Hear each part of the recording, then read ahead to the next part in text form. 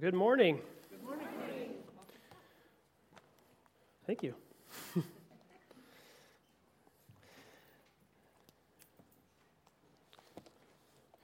We, the past few weeks, have been in this series on David, on the life of David, the great king from the Old Testament. And we've been looking through this because we said even though David was this king and this warrior, we may not be able to relate to those things, but there's so much about David that we can relate to because of just what he faced in life. It's so similar to what so many of us will face in life. And today we're going to talk about a topic that is kind of a difficult one to talk about. And I'm going to approach it a little differently maybe than I normally would, but I think that's just kind of the way the topic lays itself out here. But I want to have you think about something for just a second here.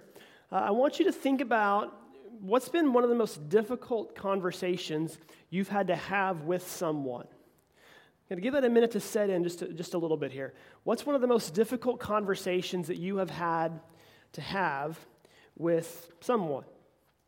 We've got so many different buckets that could fall into, right? Like maybe it's a boss-employee type of conversation. Maybe you've been a boss or you've been a manager of a place and you have to have a conversation with an employee and you aren't looking forward to that conversation. It's not going to go well. Or maybe it's the other way around. You're the employee going to your boss because you got a better job offer and you want to see if they'll match it and you're just nervous about it. Maybe it's a neighbor, talking with a neighbor because you've got issues and it just escalates and eventually you're going to have a conversation to sit down and hash that out. Maybe you've got kids and it's like their friends' parents you have to have a conversation with at some point. Maybe it's with your kids. Your kids become teenagers and they're rebellious. Some of you have been there. Some of you are, for me, that's coming up here in a few years, I'm sure. Those conversations that you're going to have, or maybe it's a marriage. Those conversations are going to have to come up from time to time. Confrontation is never pleasant. It's not something that most of us look forward to, but I would say in any relationship whatsoever, it's inevitable. It's going to happen to some level, to some degree at some level.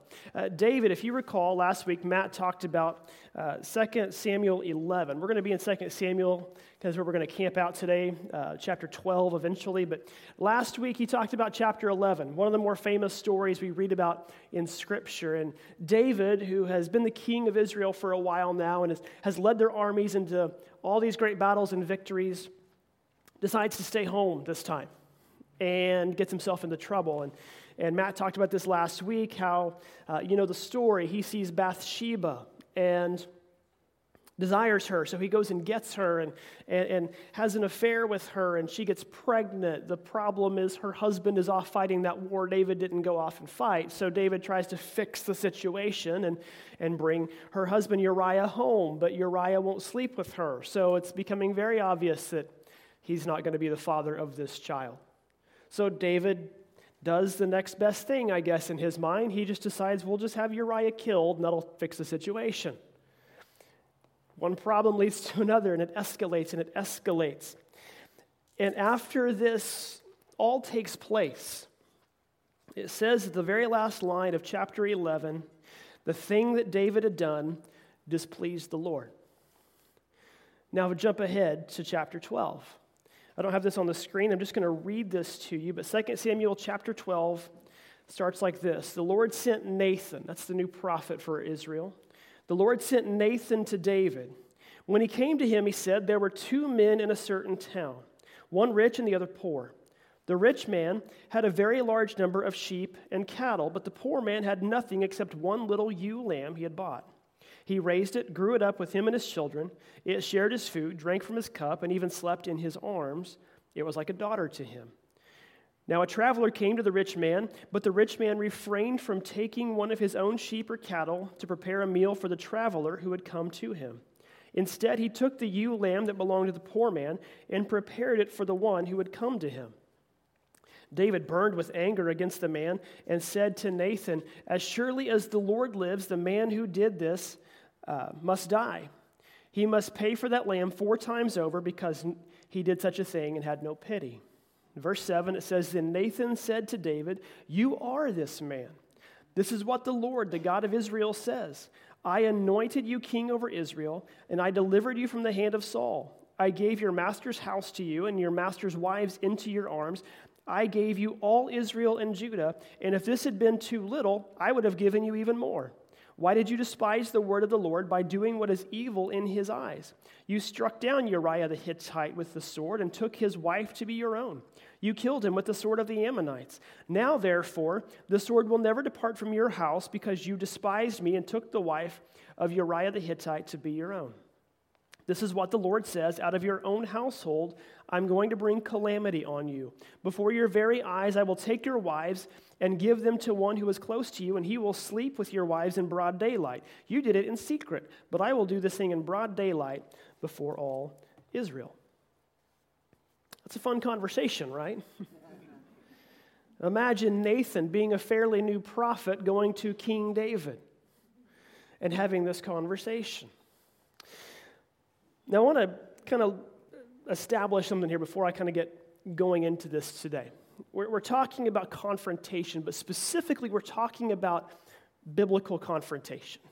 I mentioned a few minutes ago things like an argument in a marriage or an issue with one of your kids, or those are all confrontations that we come across from time to time, often because somebody's upset us or we've upset somebody else or we're at odds or whatever the case may be.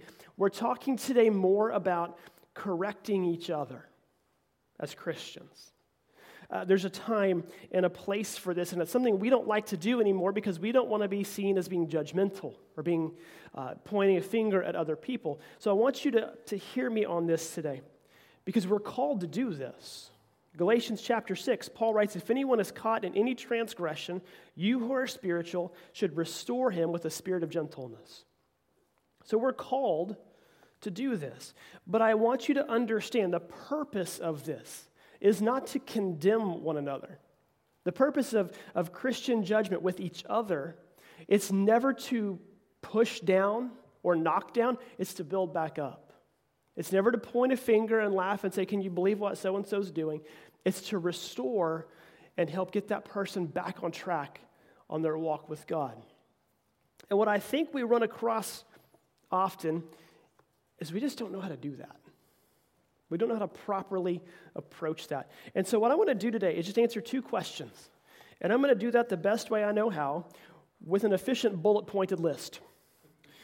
We're going to answer 2 questions to consider when it comes to biblical, godly confrontation. Here's the first question: how do I do it? How do I confront someone effectively and in a godly, loving fashion?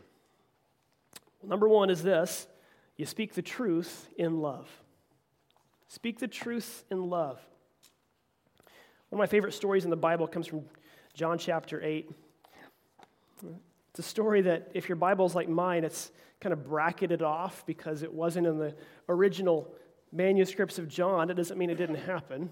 It just means somebody else wrote it in later. But I love the story because we see, I think, one of the best pictures of who Jesus is. The story goes like this. There's a woman who's caught in the act of adultery. They never talk about the man who's caught in the act of adultery, but the woman's caught in the act of adultery, so they drag her out and they throw her at the feet of Jesus. I'm assuming she's come right from the action. So she's naked, she's full of shame, and they bring her and throw her at Jesus' feet and say, "The law says we need to stone her to death. What should we do?" They're trying to trap him. You going to follow the law, or are you going to let her go? And Jesus is like, "Yeah, you're right. The law says you can stone her. But whichever one of you hasn't sinned, you go first." And one by one, they drop their rocks and walk away. And I love how this passage ends in verse 10. It says, Jesus straightened up and asked her, "Woman, where are they? Has no one condemned you?" "No one, sir," she said. Then Jesus responded, "Neither do I condemn you. Go now and leave your life of sin." Jesus does 2 things here. He says, "You're forgiven, but also stop doing what you were doing." You see, the problem we find is there's this balance between grace and truth. And on one hand, you've got grace, which is forgiving and flowing and free. And the other side, you've got truth, which is justice, and it's right and wrong. And love exists in the tension between those two. Like if you pull the rubber band tight, that rubber band is not effective if one side lets go. Okay? But the problem I think too many of us in our churches have gotten into is that we tend to swing too far one way or the other. On the one side, you've got churches that are all about grace, and they become too liberal in their theology. And they just let anything go to the point where they'll even change the context and twist the context around Scripture to make it justify whatever lifestyle choices they want to make or whatever they want to do with their lives. On the other side, you've got too much truth, and churches become legalistic, and it's about following the rules more so than it is about actually a restored relationship with God. That's actually the problem Jesus ran into in his day, was he was fighting people who were worshiping the rules over the God those rules were there to serve. And again, we want to find that tension, that balance in the middle of grace and truth. Jesus showed both right there in that verse. I don't condemn you, but go and sin no more.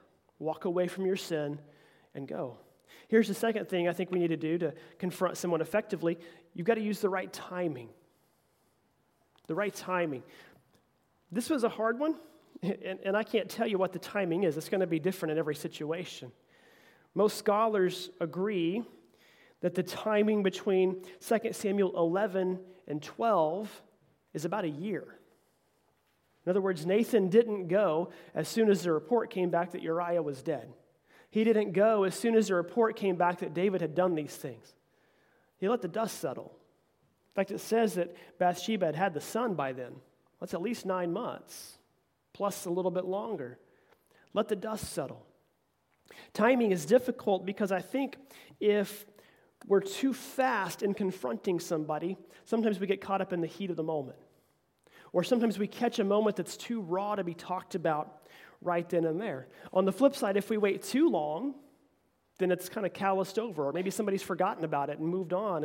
And I think there's a difficulty when it comes especially to correcting somebody who's stepping maybe a little bit away from the faith. I think there's a difficulty in knowing exactly when to approach that person.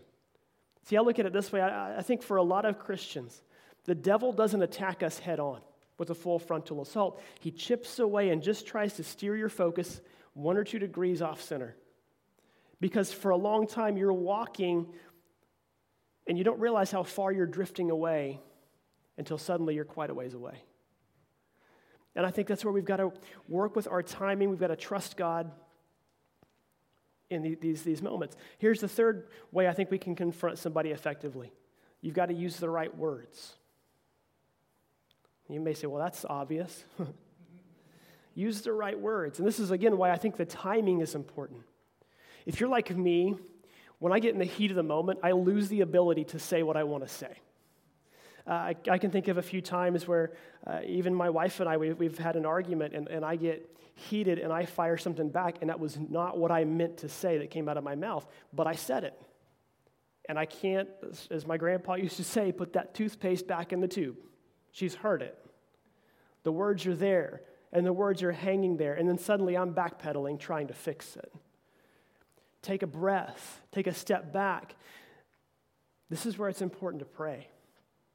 Pray for wisdom on timing, but pray for wisdom on words. If you're able to step back and give it a moment to breathe or give it some time to breathe, you'll start thinking more logically and rationally as God guides your steps and guides your thoughts and as He guides your heart. Along the same lines as number 3. Number 4, your tone matters. You got to use the right tone. Speaking the truth won't help you if you're overly aggressive or hateful or intimidating in the way you say it. It's called tact, learning to speak in a helpful way. Again, I gave you this verse a little bit ago, but Galatians chapter 6, Paul tells us if someone is caught in a sin, you who live by the Spirit should restore that person gently. Gently. See, here's the problem. I think using the wrong tone can cause someone to tune out. If you're harsh with them, it doesn't matter what you say, they're going to tune it out, and they might even tune you out and turn you off. Our most recent president was guilty of this.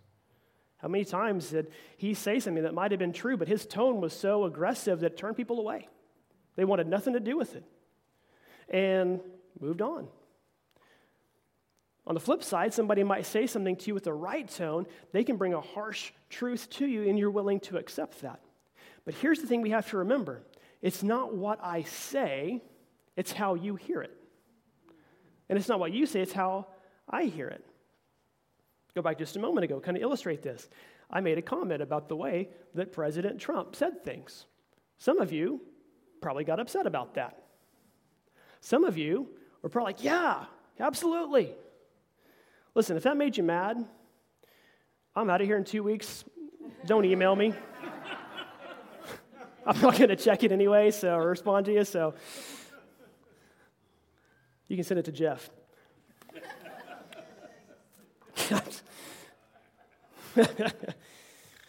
But your tone matters. We understand this because we've all been there where somebody said something to us and we didn't even listen to what they had to say because of the way it was approached. And on the flip side, I think we've all had somebody speak into our lives that could just tell us something that we needed to hear, no matter how harsh it was, because they just knew how to tap into us. And here's number 5 on how can we confront effectively. You've got to have courage. Confrontation is never easy. And I think it's never easy because if you're like me, whenever I'm going into a situation where I have to confront somebody, I start playing out every possible scenario of how this could go. And especially if I'm going to go call somebody on their sin, I'm running through my head going, well, they're going to point the finger back at me and say, well, what about all these things you've done wrong? Like, well, no. We're talking about you right now. No, it takes courage. It takes boldness. And again, this is why it's so important to bathe these moments in prayer, to take them to God first, and to ask for wisdom and guidance on how you can approach somebody else. So here's the second question then. If we want to know how can we do it effectively, here's the second question I think that's important. How do we know if it accomplished its purpose? How do we know if a confrontation was successful, I guess? But how was it biblical? Was it godly? How do we know? Well, here's number 1. There will be an admission of sin. Now, there may not immediately be an admission of sin, but if you approach somebody and it's successful and God is able to tap into their heart, there will be. Go back to the story with Nathan and David. Nathan has just called him to the carpet here. And here's what David says, verse 13. David says to Nathan, I have sinned against the Lord. Now, Nathan may be thinking, man, that was easy. Because some of you have been in this situation and it doesn't happen that quickly. But maybe, just maybe, when you have that conversation, it's planting a seed into a heart. And if you're like me, sometimes when I'm the one that's being confronted, I'm not going to make an admission immediately because I need to sit and chew on it for a little while. And then later, I'm like, okay, I see what they were saying now. It's like it has to, our defense mechanism has to come down a little bit for those words to sink in. But there will be an admission of sin. Chances are, if there's not, that person really wasn't willing to listen or have that conversation. Here's the second thing I think we need to think about, whether it was successful or not. There will be a desire to break away from sin. Not just admit sin, but move away from it. Proverbs 28 says this, whoever conceals their sin does not prosper, but the one who confesses and renounces them finds mercy. 2 words in this passage that really stand out. The words confess and renounce. Not just that we acknowledge we have sinned, but we actually confess those sins to the Lord. And then we renounce them. We move away from them. Again, go back to the story in John 8. Jesus didn't tell the woman, oh, that's no big deal. Just do better next time. No, he told her, don't do this anymore.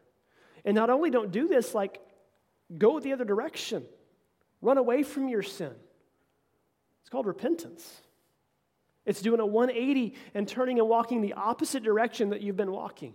You're either walking towards the Lord or the world. There's no in between. And I think about this because in our lives, all of us have to make that turn at some point. And that's what Jesus is getting at here. Walk away.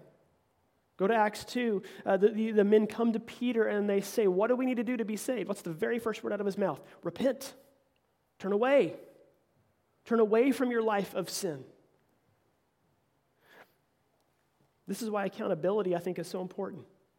Again, like I said earlier, I think a lot of us, when the devil tries to get at us, it's slight and it's gradual and it's just a drift. But accountability helps keep that from happening. You have somebody in your life who can be honest with you and tell you, hey, you're not doing this right. You're messing up right now. I'm telling you this because I love you.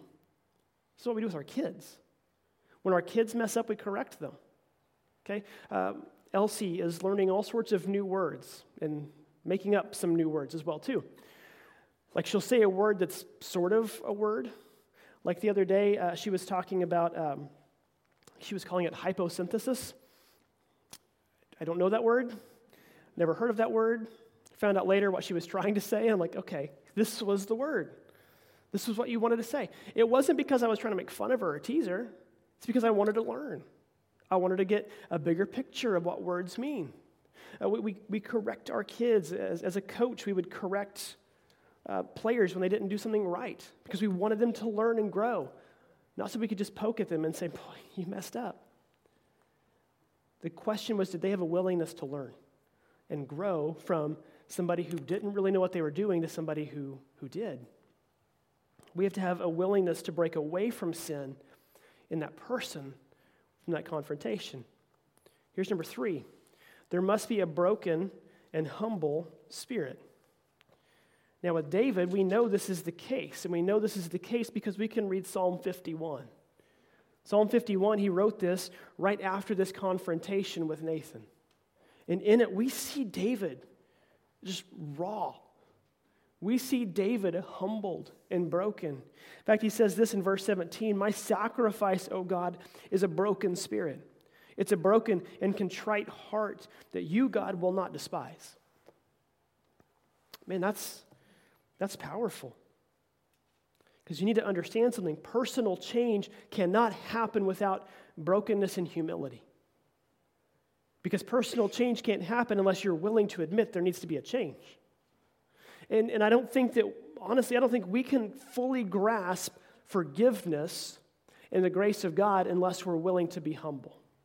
Unless we're willing to humble ourselves before Him. This is David. This is a king who could have gotten anything he wanted, any wife he wanted, any palace he wanted. Basically, he probably looks at himself and thinks, I'm untouchable. Until he wasn't. And it took that most powerful man in the area to get on his face before God and to admit, man, I messed up and I'm broken. And God, please bring me back to you. Because he says that too. And number 4 is that there's going to be a willingness to be restored. Verse 12, he says, restore me to the joy of your salvation and grant me a willing spirit to sustain me. Here's the thing I think we need to understand. There's nothing that you can do that puts you beyond God's grace. Like, there's no amount of sin you can do to put you beyond the grace of God. I mean, look at David here. I've done some pretty bad things in my life. I have never had an affair on my wife, gotten a woman pregnant, and committed murder to cover it all up. And yet, David's a man after God's own heart. And I think about this because the Bible says there's one sin that's not forgivable, and it's the sin of apathy. And if you're sitting there thinking, man, I hope I haven't committed that one, you haven't. Because you won't care if you have. Like, you're not even considering Christ, if that's you. So if you're looking at the list of things in your life going, but look how bad this is. How can God possibly restore me? How can I possibly break away from this? Man, there's some people in the Bible who have outdone you, I can promise you. And we look at them, we read their words, we preach their words, we study their words today. Nobody is beyond the grace of Jesus. Nobody. And we need to learn something important from this story. Because not every confrontation you have is going to go as smoothly as Nathan's and David's did. Nathan calls David out, and David goes, "You're right, I've sinned. God, forgive me." It doesn't normally go that easily. You need to understand that. You might have a conversation with somebody, and that person just completely shuts you out. All you can do is give it to God. And again, you need to remember this too. Every one of us has somebody who is quick to give us input or thoughts that we tune out because certain voices just don't hit our ears. And your voice may be that to somebody else. And you have to be okay with that. That's where prayer, again, is so important. Doesn't mean not to boldly go and have those conversations. But it means that maybe your job is just to plant the seed. And somebody else will come along and water, and somebody else will come along and prune, and somebody else will come along and harvest. The important thing is that heart gets opened back up to God. But here's what we need to remember too. Before we do any of this, the most important confrontation you can have is between you and God. Again, go back to what I just said a few minutes ago. All of us have sinned. All of us have it in our lives, and God will forgive it. 1 John chapter 1, verse 8, it says, "If we claim to be without sin, we deceive ourselves, and the truth is not in us. But if we confess our sins, He's faithful and just and will forgive us our sins and purify us from all unrighteousness." It starts with us. We need to talk with God. We need to get ourselves right with God. And then pray for wisdom. Jesus said one of the reasons that He came was to seek and save the lost. And I don't know where you're at today. Maybe you're a Christian who has wandered away. Maybe you've left the faith. Maybe you are a Christian who's drifting, or maybe you know somebody who is. Maybe you're in the room watching online and you're not even a Christian yet. You said, "I haven't made that decision." Here's the thing we need to remember as a church. If the lost mattered to Jesus, they have to matter to us. If the one who has wandered away from the 99 mattered to Jesus, it has to matter to us. James chapter 5 says, "Whoever turns a sinner from the error of their way will save them from death and cover a multitude of sins." Confrontation is never, ever fun. It can cause anxiety before it happens. It can cause hurt after it's happened. And we need to be wise in how we approach this. So I'm going to give you 2 takeaways for this today. 2-step takeaway on how we can do this. Here's the first one. You confront yourself first. Before you go after somebody else, even in the name of God, with the Bible in your hand and God on your heart, you confront yourself first. Matthew chapter 7 said earlier that we don't like to come off as being judgmental at times because we read Matthew 7 where it says, "Don't judge, or you too will be judged." And for a lot of people, that's enough of that chapter. That's all they read is that one line. You kind of forget that it goes on. It says this in verse 3, "Why do you look at the speck of sawdust in your brother's eye and pay no attention to the plank in your own? How can you say to your brother, 'Let me get the speck out of your eye,' when all the time there's a plank in your own eye? You hypocrite, first take the plank out of your own eye, then you will see clearly to remove the speck from your brother's." Notice it doesn't say to not remove the speck from your brother's eye. It gets to that. Matthew 7 is kind of like this. Before you pick up a magnifying glass to examine the sins of somebody else, look in the mirror and check yourself. Talk to God, confront yourself first. But number 2 is this. When you confront somebody else, pray for wisdom. I look at it like this. If somebody is in sin and they're venturing off the path, they're wandering away, a confrontation can typically go one of 2 ways. You can turn that person around or turn them away. Your words matter. Your tone matters. Your heart matters. Folks, I'm probably not the best in the world at giving advice on confrontation. It makes me sick to my stomach at times.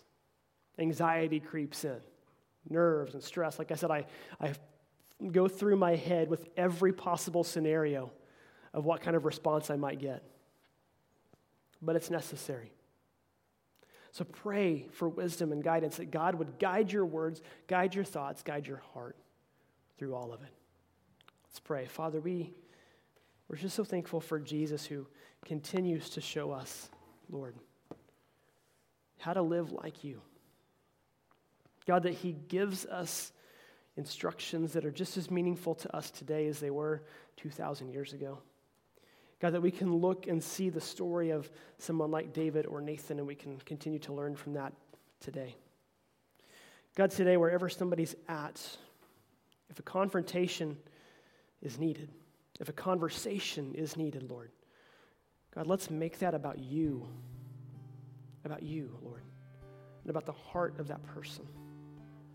God, that it wouldn't be something out of spite, it wouldn't be something that comes off as hateful in tone, but God, it would be out of love. God, just like a brother talks to a brother or a father talks to a son.